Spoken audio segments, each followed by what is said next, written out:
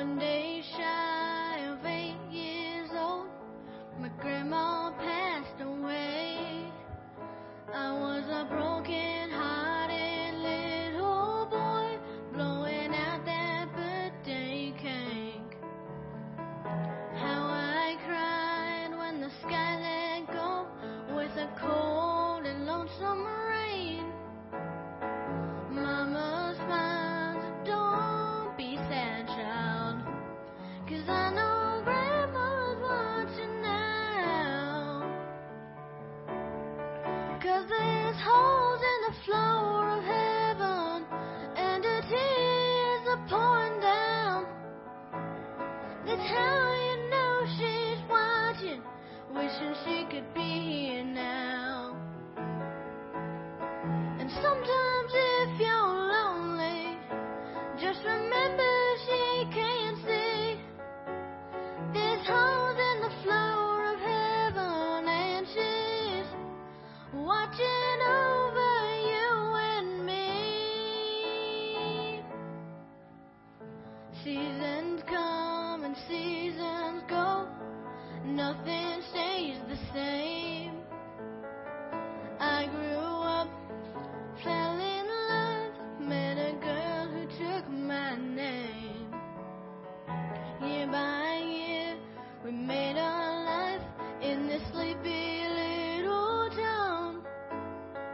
I thought we'd grow old together.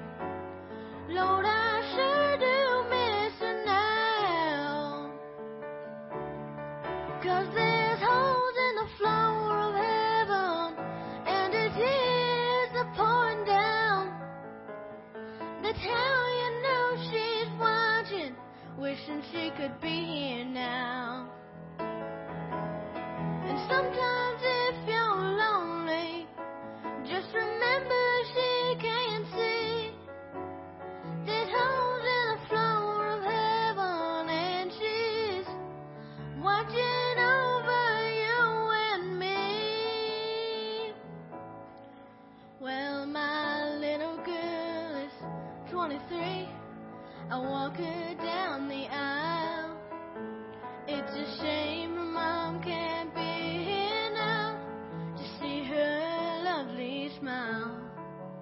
I throw the rice, I catch her right as the rain starts coming down. She takes my hand, says, Daddy, don't be sad, 'cause I know Mama's watching now. 'Cause there's holes in the floor of heaven, and her tears are pouring down. That's how you know she's watching, wishing she could be here now. And I'm not watching, just remember she can't see. There's holes in the floor of heaven, and she's watching over you and me.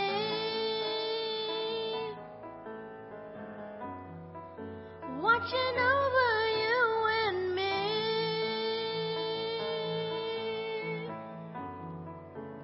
Watching over you and me.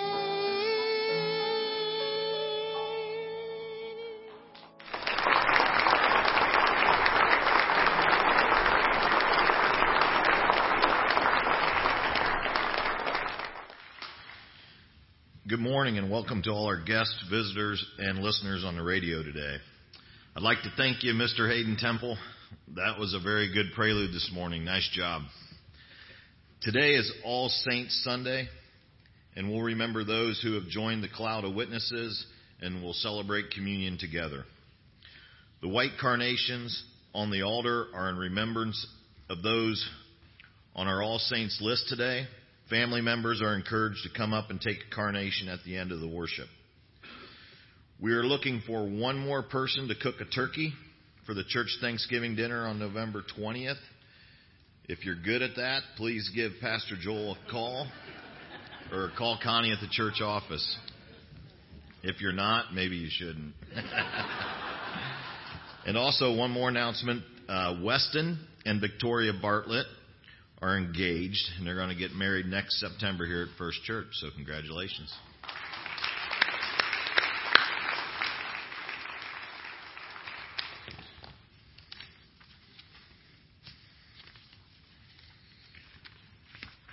Would you please rise and join me in the call of worship taken from Psalm 16.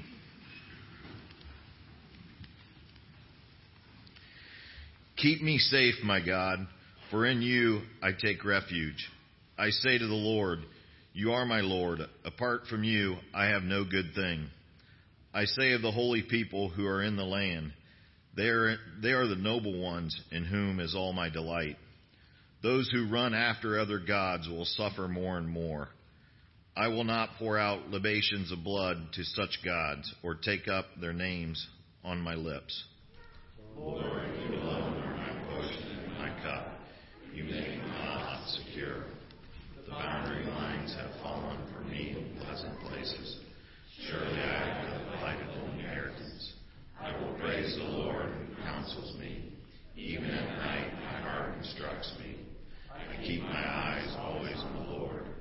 With him at my right hand, I will not be shaken. Therefore my heart is glad, and my tongue rejoices. My body also will rest secure, because you will not abandon me to the realm of the dead, nor will you let your faithful one see decay. You make known to me the path of life. You will fill me with your joy and presence, with eternal pleasures at your right hand. Now remain standing as we sing What a Beautiful Name It Is. You were the Word at the beginning, one with God and Lord Most High. Your hidden glory is creation, now revealed in you are Christ. What a beautiful name it is. What a beautiful name it is. The name of Jesus Christ, my King. What a beautiful name it is. Nothing compares to this. What a beautiful name it is. The name of Jesus.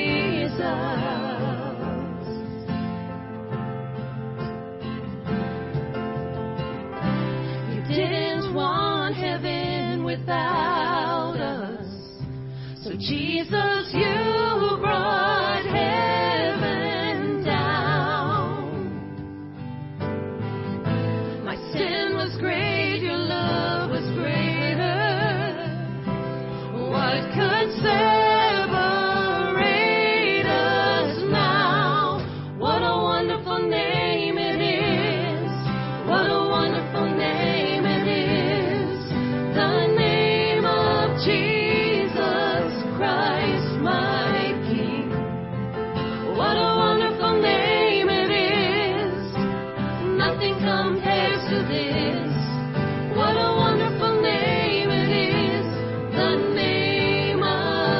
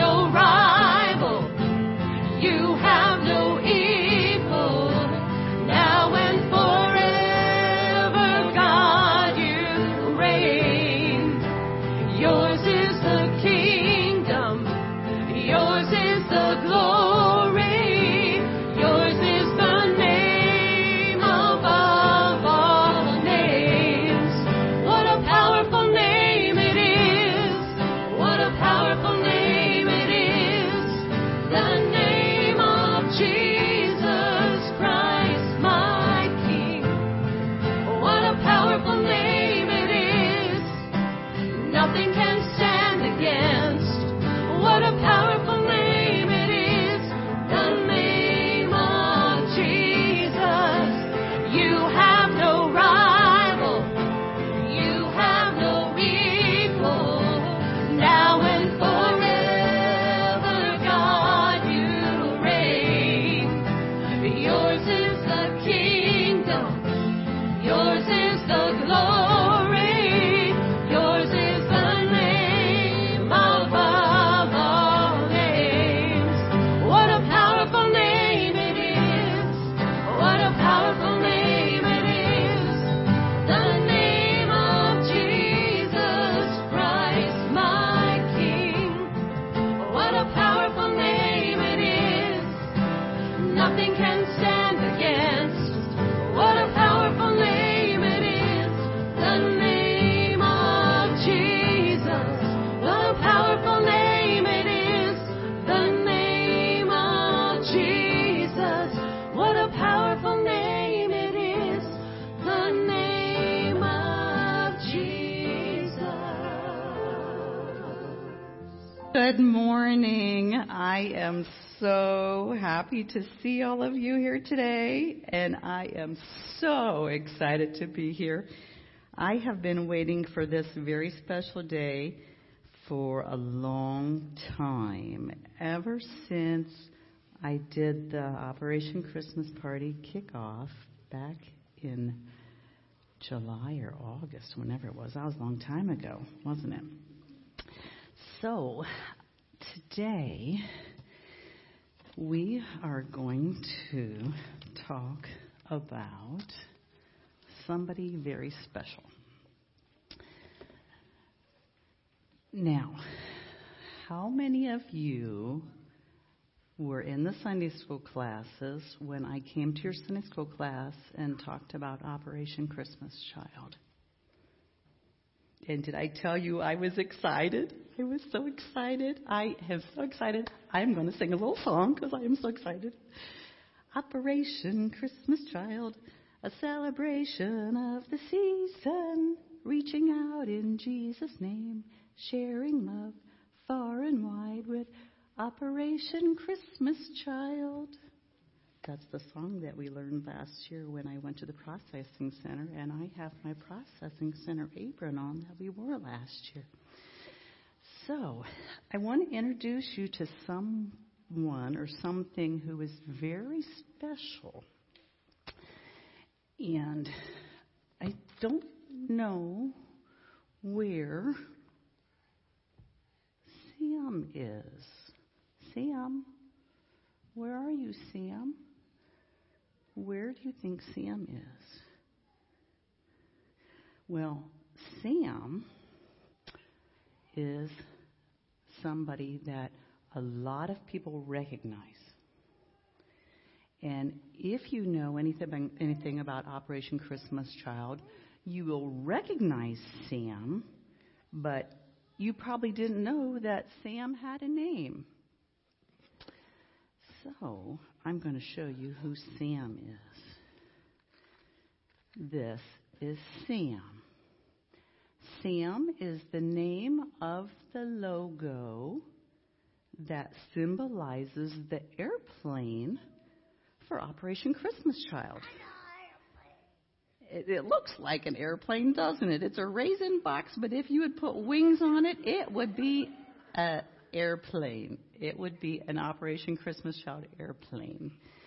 The name of this little mascot is Sam, short for Samaritan's Purse. And if you know about Operation Christmas Child, no matter where you go in the world, you will recognize him because he is on the shoe boxes, right? And he is on the literature, and he's on the videos, and he's on my apron, he's on my shirt, okay?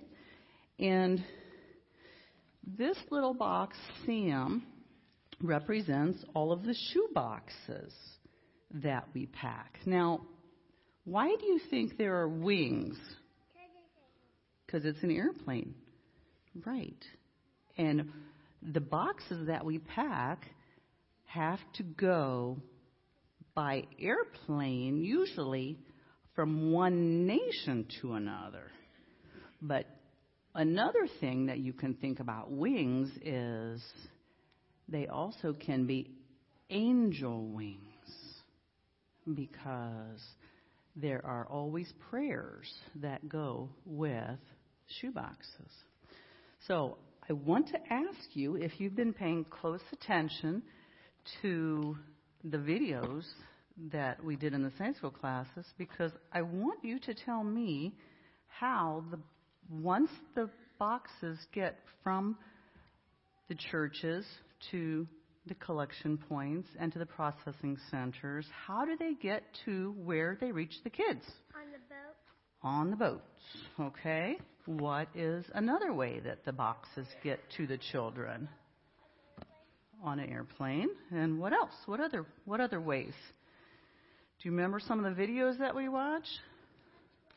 On trucks? On cars?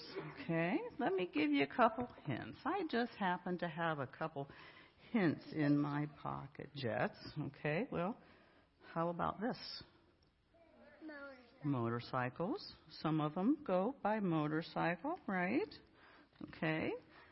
What about what I have in this pocket? Horses. No, a donkey. A donkey, okay. Some of them get strapped onto donkeys, right? And what else? What other ways did we talk about when we saw the videos? People walk them. And what else besides walking do they sometimes do? Ride. Ride a what? Bike. Ride a bike. How many boxes do you think you could carry on a bike? I don't know. You'd have to strap a couple on the back and a couple on the sides, and you might have to have a couple on your back and a couple in the front. Might have a book bag. I'm not sure how many would fit in a book bag. It'd have to be a big book bag. And somebody talked about cars. They could go by Jeep, right? They could go by Jeep. A mud car. And what is this one? A wagon. Or by a cart. Okay, so there are different ways that the boxes go to where they could be by train. Yeah, they could be by train too. So there are all different kinds of ways that the boxes go to where they're going to get to. But then once they get to the orphanages or to the churches or to where there has been war or where there has been hurricanes, the boxes all get passed out, and let me back up a minute. I want to tell you something I forgot about. Silly me. I was talking about how the symbol of Operation Christmas Child is recognized worldwide. And who's old enough to read? Here, I'll let you read this. Will you read this for me since you're right close? Will you read me that and tell me what it says? Any part of it, whatever you can read on it. What part of it can you read? Any of it? None of it. Why? It's in a different language. That's right. It's in a different language. That actually is a German church newsletter that I picked up when I was in Germany 2 years ago. Do you know what was inside of that? Operation Christmas Child. I was so excited. In Germany even, they pack boxes for Operation Christmas Child. So no matter where you go, you will recognize that. All right, so now let me talk a little more about when the boxes get to where they're going to go. We have so much excitement. I should say we, because we have fun when we're at the packing party. But when the boxes get to where they're going to go and the kids get to open their boxes, it is so exciting because, like, they may have never ever got a birthday present before or a Christmas present before, and so they are so excited that they jump up and down and they laugh and they giggle, and some of them even cry. Like, I did that this week when I walked into the prayer room, the heritage room, and there were bags of donated goods, and there were boxes of shoe boxes on the table just waiting for me, and I was so excited that I cried, and you can ask Pastor Joel and Connie and Tori because they all saw me, but I was so excited that it was such a good time. The kids just jump up and down because they're so excited. So what I want to do is invite the congregation next week on November 10th to join us for our packing party, and we are going to have a party. We are having balloons, and we are having food, and we have plenty of empty boxes yet that can be packed. We will exceed our goal. Our original goal was 200 boxes, and I'm right now at 150, and I have 250 empty boxes that are willing to be packed if we're willing. So there are no rules. It's just a matter of let the Spirit lead you. So for each one of you, I have a little Operation Christmas Child sticker, and I just want to say that this is just a simple way of declaring the good news and great joy that we as Christians have in knowing that Jesus is our Lord and Savior. Let's fold our hands and say prayer, okay? Dear Heavenly Father, thank you for these little blessings, these little children that are so willing to learn and so willing to become little disciples for you. There are so many needy, hungry, forgotten children in the world that need to know you. And this is just a simple gift, a simple reminder that as Christians we can do our part to help those in need. Thank you for Operation Christmas Child. Thank you for all of the volunteers. Thank you for the whole program that is a humanitarian effort that opens doors to people in need. In Jesus' name we pray. Amen.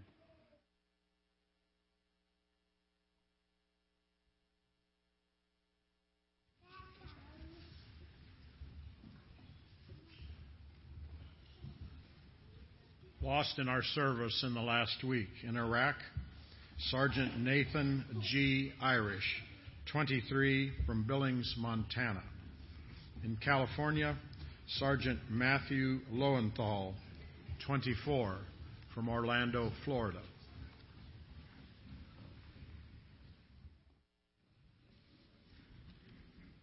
Thank you, Jay. As Keith mentioned at the start of our service, today is All Saints' Day. It's the day that we acknowledge and thank the Lord for the faithfulness of those that have gone before us, especially our family and friends and members of our congregation that have gone to be with the Lord. And so this time I would invite you to enter into a spirit of prayer with me as we remember those that have gone before us. Let us give thanks for these brothers and sisters in Christ to whom God has granted rest from their labors. As I read each name in a moment, we pray together, Lord, now for these families that these names represent, that they may be filled with peace and hope in the light of your gospel. So this day we pray for the families of Don Preeter,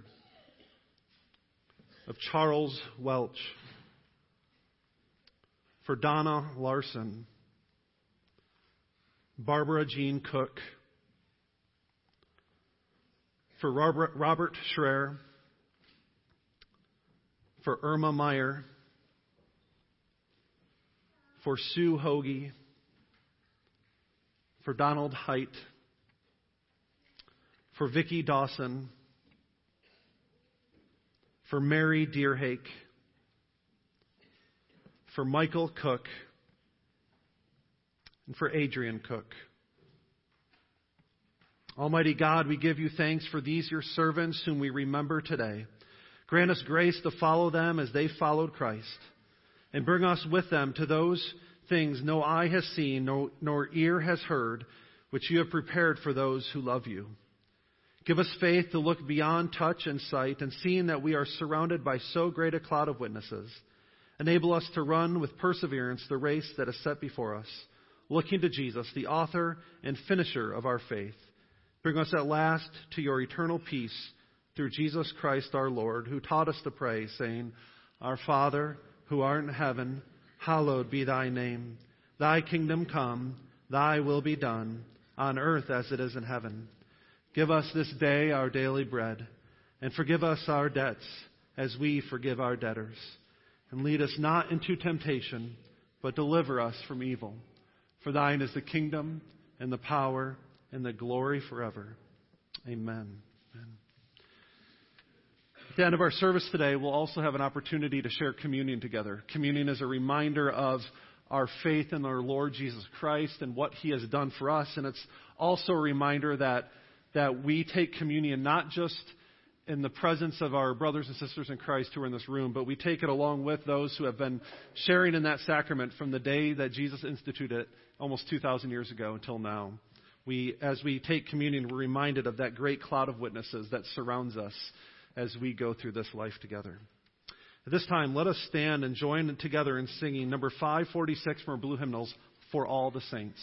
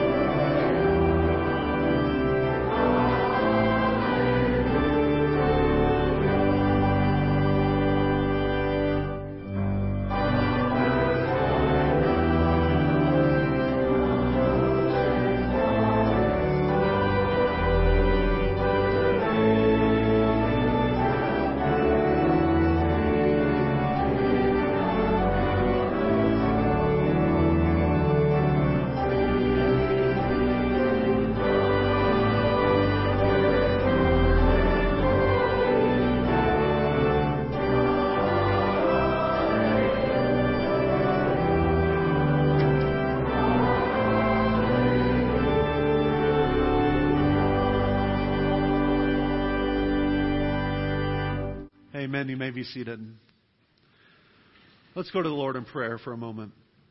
Lord God, we thank you for the opportunity to give back to you now.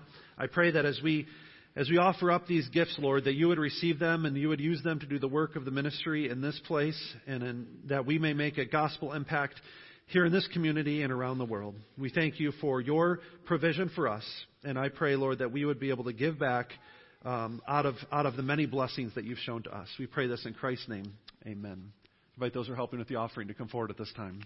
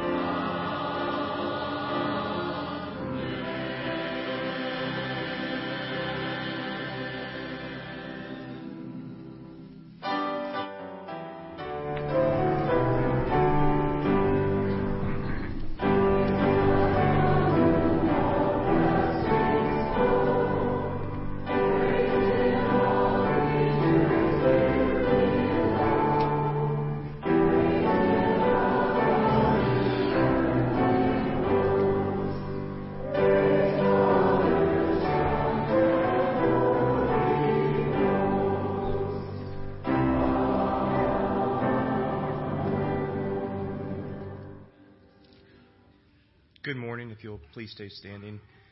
Our scripture reading today comes from the book of 1 John, chapter 4, verses 1 through 6.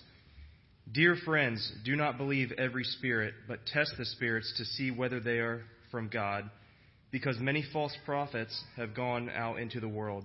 This is how you can recognize the Spirit of God. Every spirit that acknowledges that Jesus Christ has come in the flesh is from God. But every spirit that does not acknowledge Jesus is not from God. This is the spirit of the Antichrist, which you have heard is coming, and even now is already in the world. You, dear children, are from God and have overcome them, because the one who is in you is greater than the one who is in the world. They are from the world, and therefore speak from the viewpoint of the world, and the world listens to them. We are from God, and whoever knows God listens to us. But whoever is not from God does not listen to us. This is how we recognize the spirit of truth and the spirit of falsehood. Thanks, Jake. You may be seated.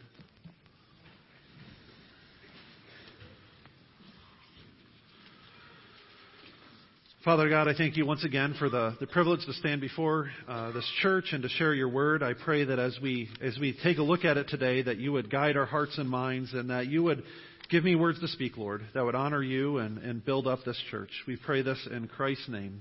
Amen. How many of you have ever been told to just Google something, right?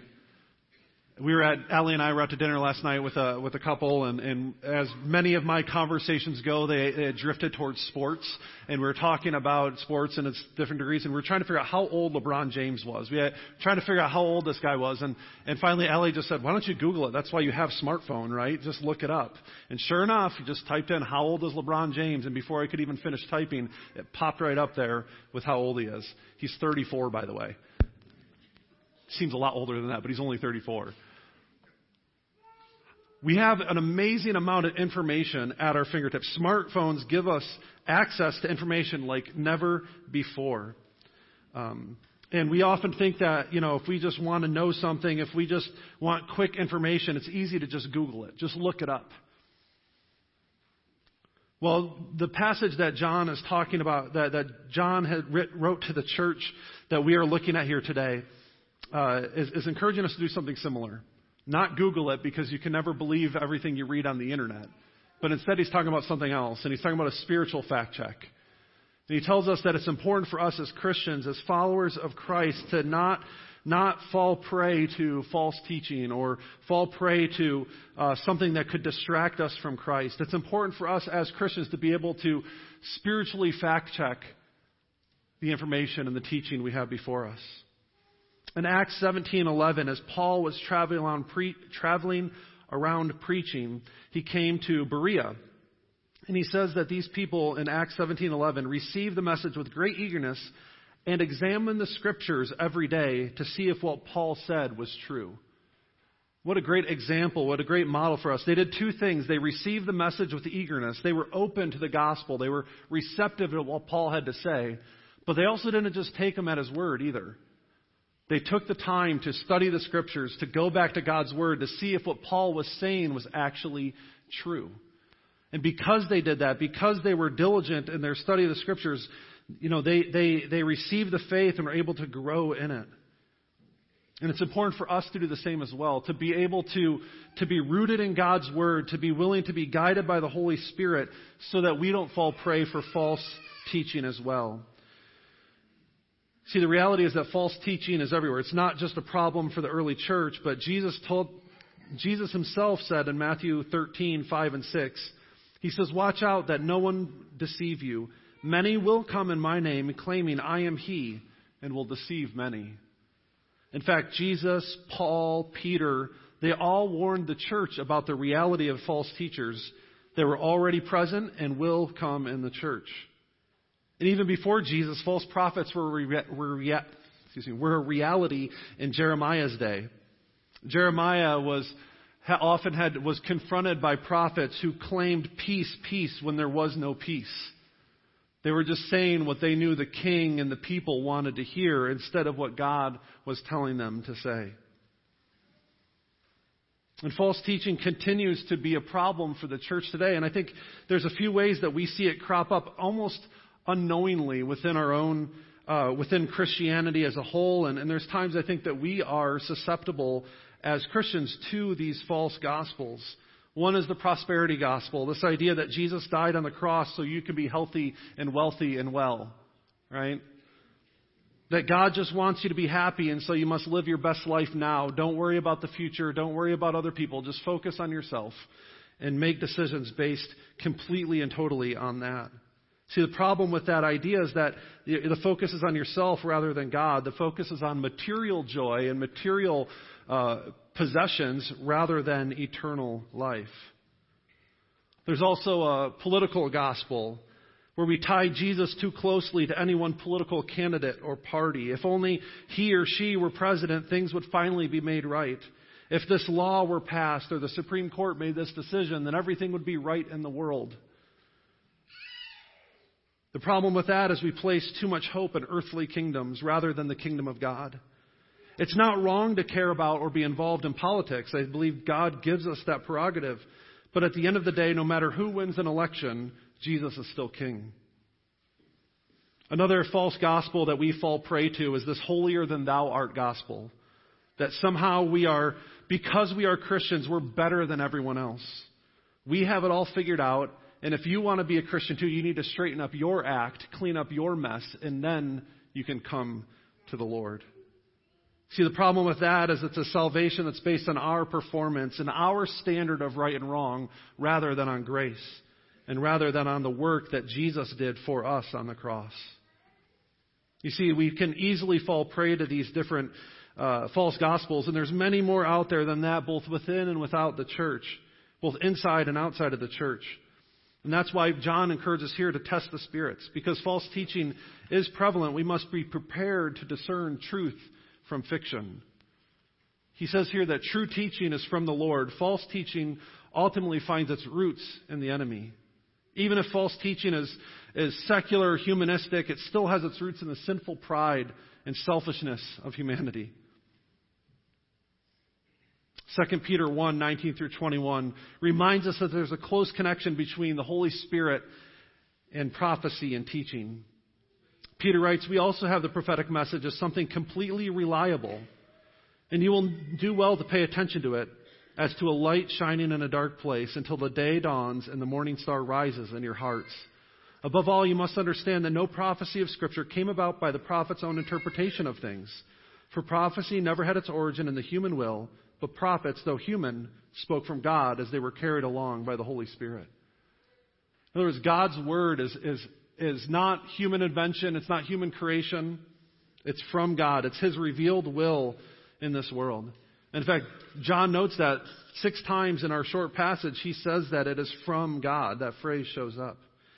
And so he says we must then test the spirits, test teaching. And the word test there means reveal its true character. To reveal, whether it is pure and genuine. It's the idea that of testing metals to determine their purity. And so we must reveal the true nature and origin of teaching, whether it's from God or not. See, in verse 4, John reminds us that God has given us His Holy Spirit and His Word to help us. The Holy Spirit is greater, more powerful than anything this world has to offer, greater than the enemy himself. Just as light is greater than darkness, and truth is greater than a lie. In John 14 through 16, we see one of the main roles of the Holy Spirit is to guide us into all truth and to help us remember what Jesus taught. He is the Spirit of truth. And so knowing the Spirit is in us, we can have confidence that He will guide us and help us to remember what Jesus taught.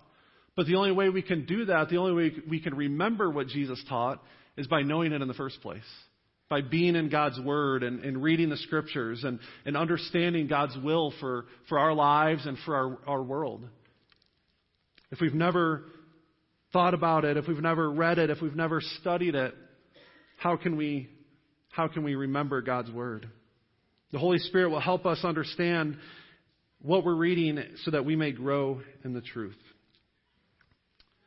And so we have the Spirit to guide us. We have God's Word to help us understand what is true and what is not. And then John gives us 2 questions for us to think about whenever we look at someone's teaching or where we look at a new way of thinking. One is, what does this teaching tell us about Jesus? The most important thing we can discern about a teacher or any sort of teaching is what they say about the person and work of Christ. John says that anyone who denies that Jesus has come in the flesh denies God Himself. See, Scripture teaches us, and from the early church we've discovered that Jesus is both fully God and fully man. See, that was what John was pushing back against. That was a common false teaching, was that that Jesus wasn't fully man or He wasn't fully God. He was one or the other. In Christians, we hold on to both. There's been other errors throughout church history. Some have said that Jesus never really died. He only appeared to die. Some claim that there was no resurrection, that it was only a spiritual thought or a conception. It was not truly a bodily resurrection. Some claim that Jesus was not sinless, that he was not perfect. Throughout church history, there have always been variations of these that have cropped up time and time again. A couple weeks ago, I reminded you about what I consider the essential truths about who Jesus is that we need to hold on to. And I want to remind you of those again. The incarnation, that Jesus is fully God and fully man, and he came to live among us. 2 is that about his sacrificial death, that Jesus died on the cross, truly died for us. That he died in our place. He took our sin upon himself. And 3rd is the bodily, the physical resurrection of Christ, that the tomb truly was empty, and that he lives and reigns at the right hand of God today. You see, doctrine matters. What we believe about God matters because it informs how we live. And there's certain things that are either true or false, right? There's no gray area in between. Think of John 14:6. Jesus saying, I am the way, the truth, and the life. No one comes to the Father except by me. Right? That statement is either true or false. There's really no middle ground that you can allow there. And so we put our hope and put our trust that what Jesus says is true. And so we must determine, we must take a look at what a teaching, what someone says about who Jesus is. And the second big question here is, what does this teaching glorify the world in its point of view, or does it glorify Christ? You see, our worldview is important. How we think about things, how we filter information. And we have this social imagery about us that we don't even necessarily think about, or it's not necessarily intentional. It just kind of comes with living in a world and living with culture with certain points of view. The pictures and ideas of our culture shape the way that we think, and most of the time we're not even aware of it. We're culturally conditioned to value certain things over others, things like power and popularity, money and health and influence. And without realizing it, we start to apply these worldly values to how we live as Christians. We begin to run the church like a business rather than the body of Christ. We begin to follow Jesus only when it's convenient for us to do so. And we submit to Christian teaching as long as it doesn't interfere with the pursuit of other things. No, when we value the world's point of view over Christ, then we are missing the point. Instead, we must allow the gospel to shape our worldview. Romans 12:2 says, do not conform to the patterns of this world, but be transformed by the renewing of your mind. Then you will be able to test and approve what God's will is, his good, pleasing, and perfect will. Paul reminds us of the importance of not allowing ourselves, not allowing our thinking, not allowing our behavior and the way that we act in this world to be shaped by the world standards. Instead, we need to allow Christ to transform ourselves, beginning with our minds and our hearts and our behavior. Then we will be truly conformed and transformed into the image of Christ. When we allow the gospel to shape our point of view, it becomes much easier to detect and avoid false teaching because we begin to see it for what it really is. When we begin to think like Christ, when we begin to view things through the lens of the gospel, then we'll be able to see in a more clear way what deviates from that. Because we will know his voice. In John chapter 10, Jesus describes himself as the great shepherd. In John 10, verses 3 and 4, he says, the gatekeeper opens the gate for him, and the sheep listen to his voice. He calls his own sheep by name and leads them out. When he has brought out all his own, he goes on ahead of them, and the sheep follow him because they know his voice. Question for us to think about today is, do you recognize the voice of Jesus in your life? Do you recognize that when God is speaking to you through the Scriptures, when the Holy Spirit prompts you in a certain direction, do you recognize that? Or do we fall victim to what all the other voices in the world are telling us? I want to just end with a picture for you to think about, a scenario. Before I became a parent, I didn't know this is even possible, but there's been times when Allie and I and the kids are in the store, right? And sometimes we divide and conquer when it comes to shopping because we just need to get in and out as quickly as possible. And so, like, I'll take a list and I'll go over and get stuff, and she's got the kids, or vice versa. And it's amazing. From the other side of Walmart, you can hear your kid cry and know it's them, right? It's amazing. Like, and all the other voices, all the other kids crying are nothing. But when it's your kid, you can hear it. And you know it's them. And you can even tell, like, oh, they're hungry, or they want a toy and dad said no. You know, like, you can even tell what the cry means. And it's amazing. Amongst all the other voices, amongst all the other noises, you can hear that. Jesus says that's what my voice should be to you. Don't let all the other voices of the world, don't let all the other value systems, all those other things drown out my voice. Instead, hear when I call. Hear my voice through Scripture. Hear when the Holy Spirit is prompting you. See, that's why we need to be in Scripture, and we need to know the Word of God so that we can hear and respond when He does call us. And in doing so, we'll be able to discern truth from fiction. Let's pray together. Lord God, I thank you for your grace. I thank you that you have given us your Word and your Spirit, and that your Spirit in us is greater than he who is in the world. Help us, Lord, to discern truth from fiction so that we may glorify you in everything we do. We pray this in Christ's name. Amen. Let's stand and sing the first verse of number 66, To God Be the Glory.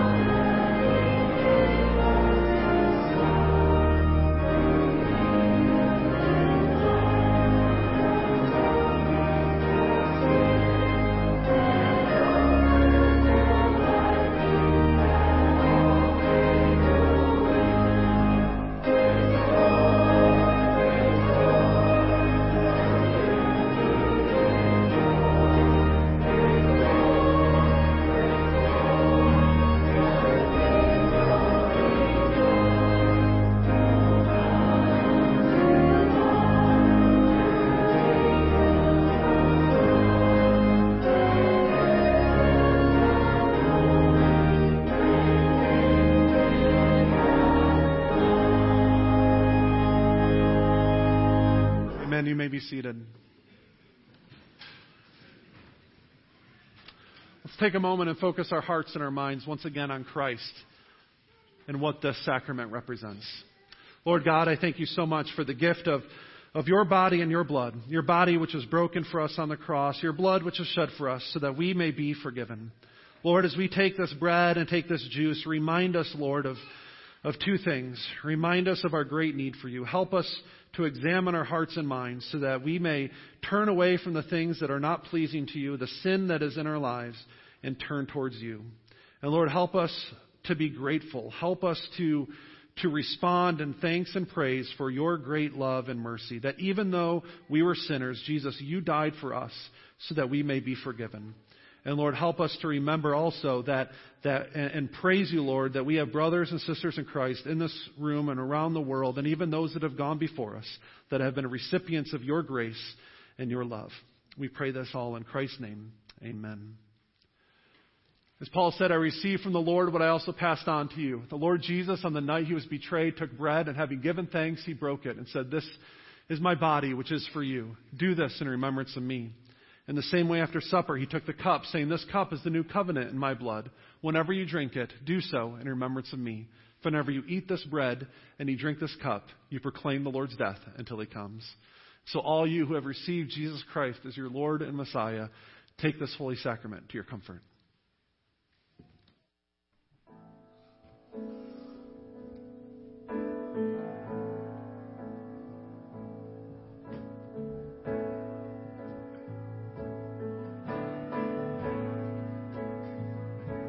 Lord, I come, I confess, bowing here, I find my rest.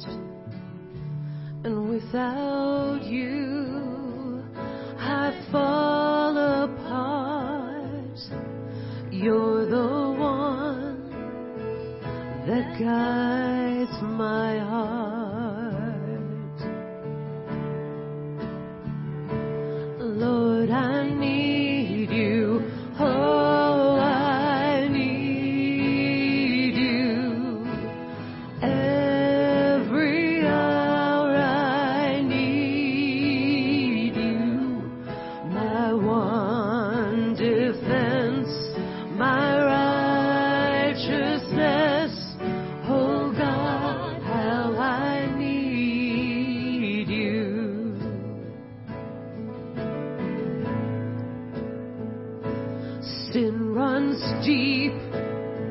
Your grace is more. Your grace is found is where you are. And where you are, Lord, I am free. Holiness is Christ in me. Where you are, Lord, I am free. Holiness is Christ in me.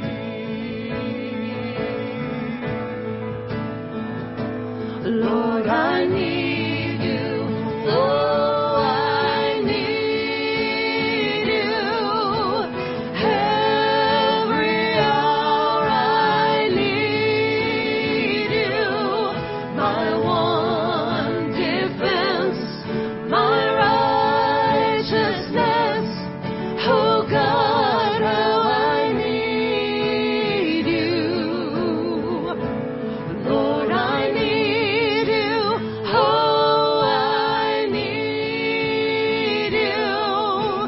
Every hour I need you.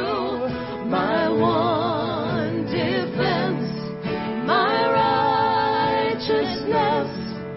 Oh God, how I need you.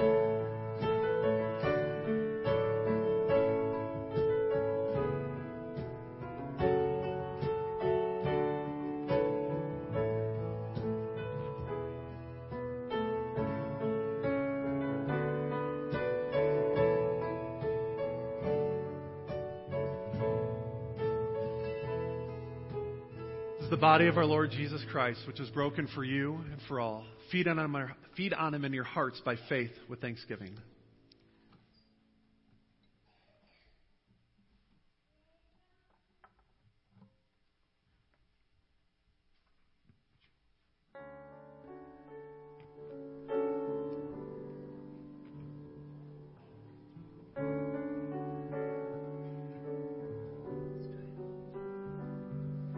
Amazing grace, how sweet the sound that saved a wretch like me. I once was lost, but now I'm found. Was blind, but now I see.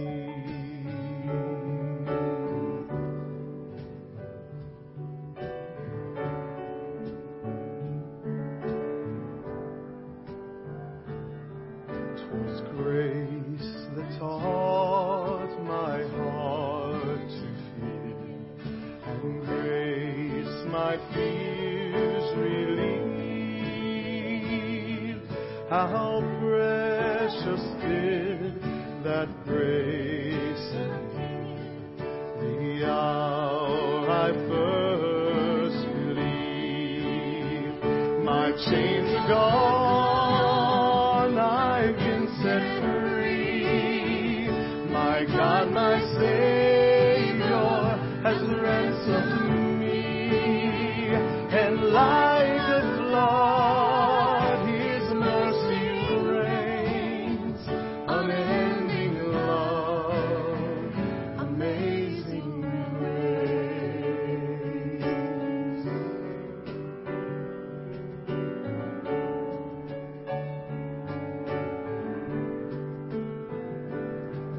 The Lord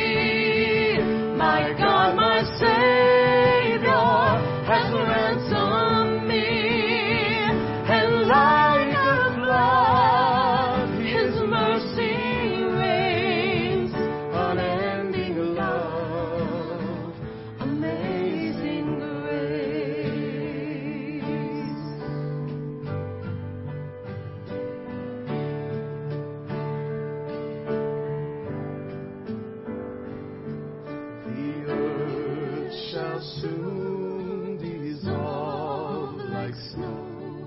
The sun forbear to shine, but God who called me here below will be forever mine, will be forever mine.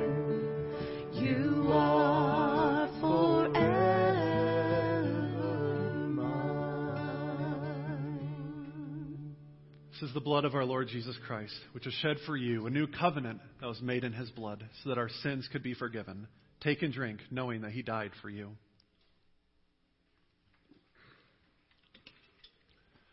Let's pray together. Lord God, we thank you so much for this bread and this juice, which is a symbol, reminder, Lord, of your great love for us. Help us now as we go from this place to turn away from those things that are not pleasing to you and keep our focus completely and wholly on Jesus. Spirit, enable us to discern truth from error and transform us, Lord, from the inside out so that our lives may greater reflect the glory of Christ. We pray this in his name. Amen. And now to him who is able to do immeasurably more than we can ask or imagine, according to his power that is at work within us, to him be the glory in the church and in Christ Jesus throughout all generations, forever and ever. Amen. You may go in peace. I've been set free.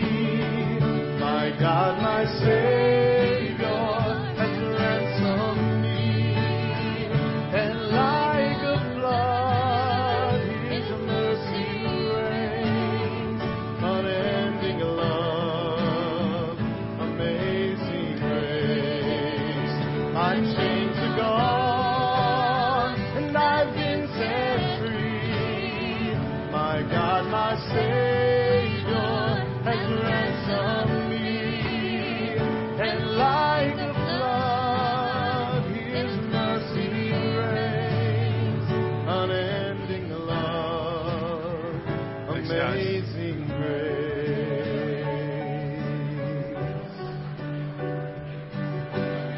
Hey, Jack. Tell you how much I like that music. Oh, Hearing their appreciate singing that. and everything. Yeah, Really good. I really appreciate that. I'll make sure they hear that. Thank you. Give you condolences about the Cardinals getting their fannies. Well, you know what? I'm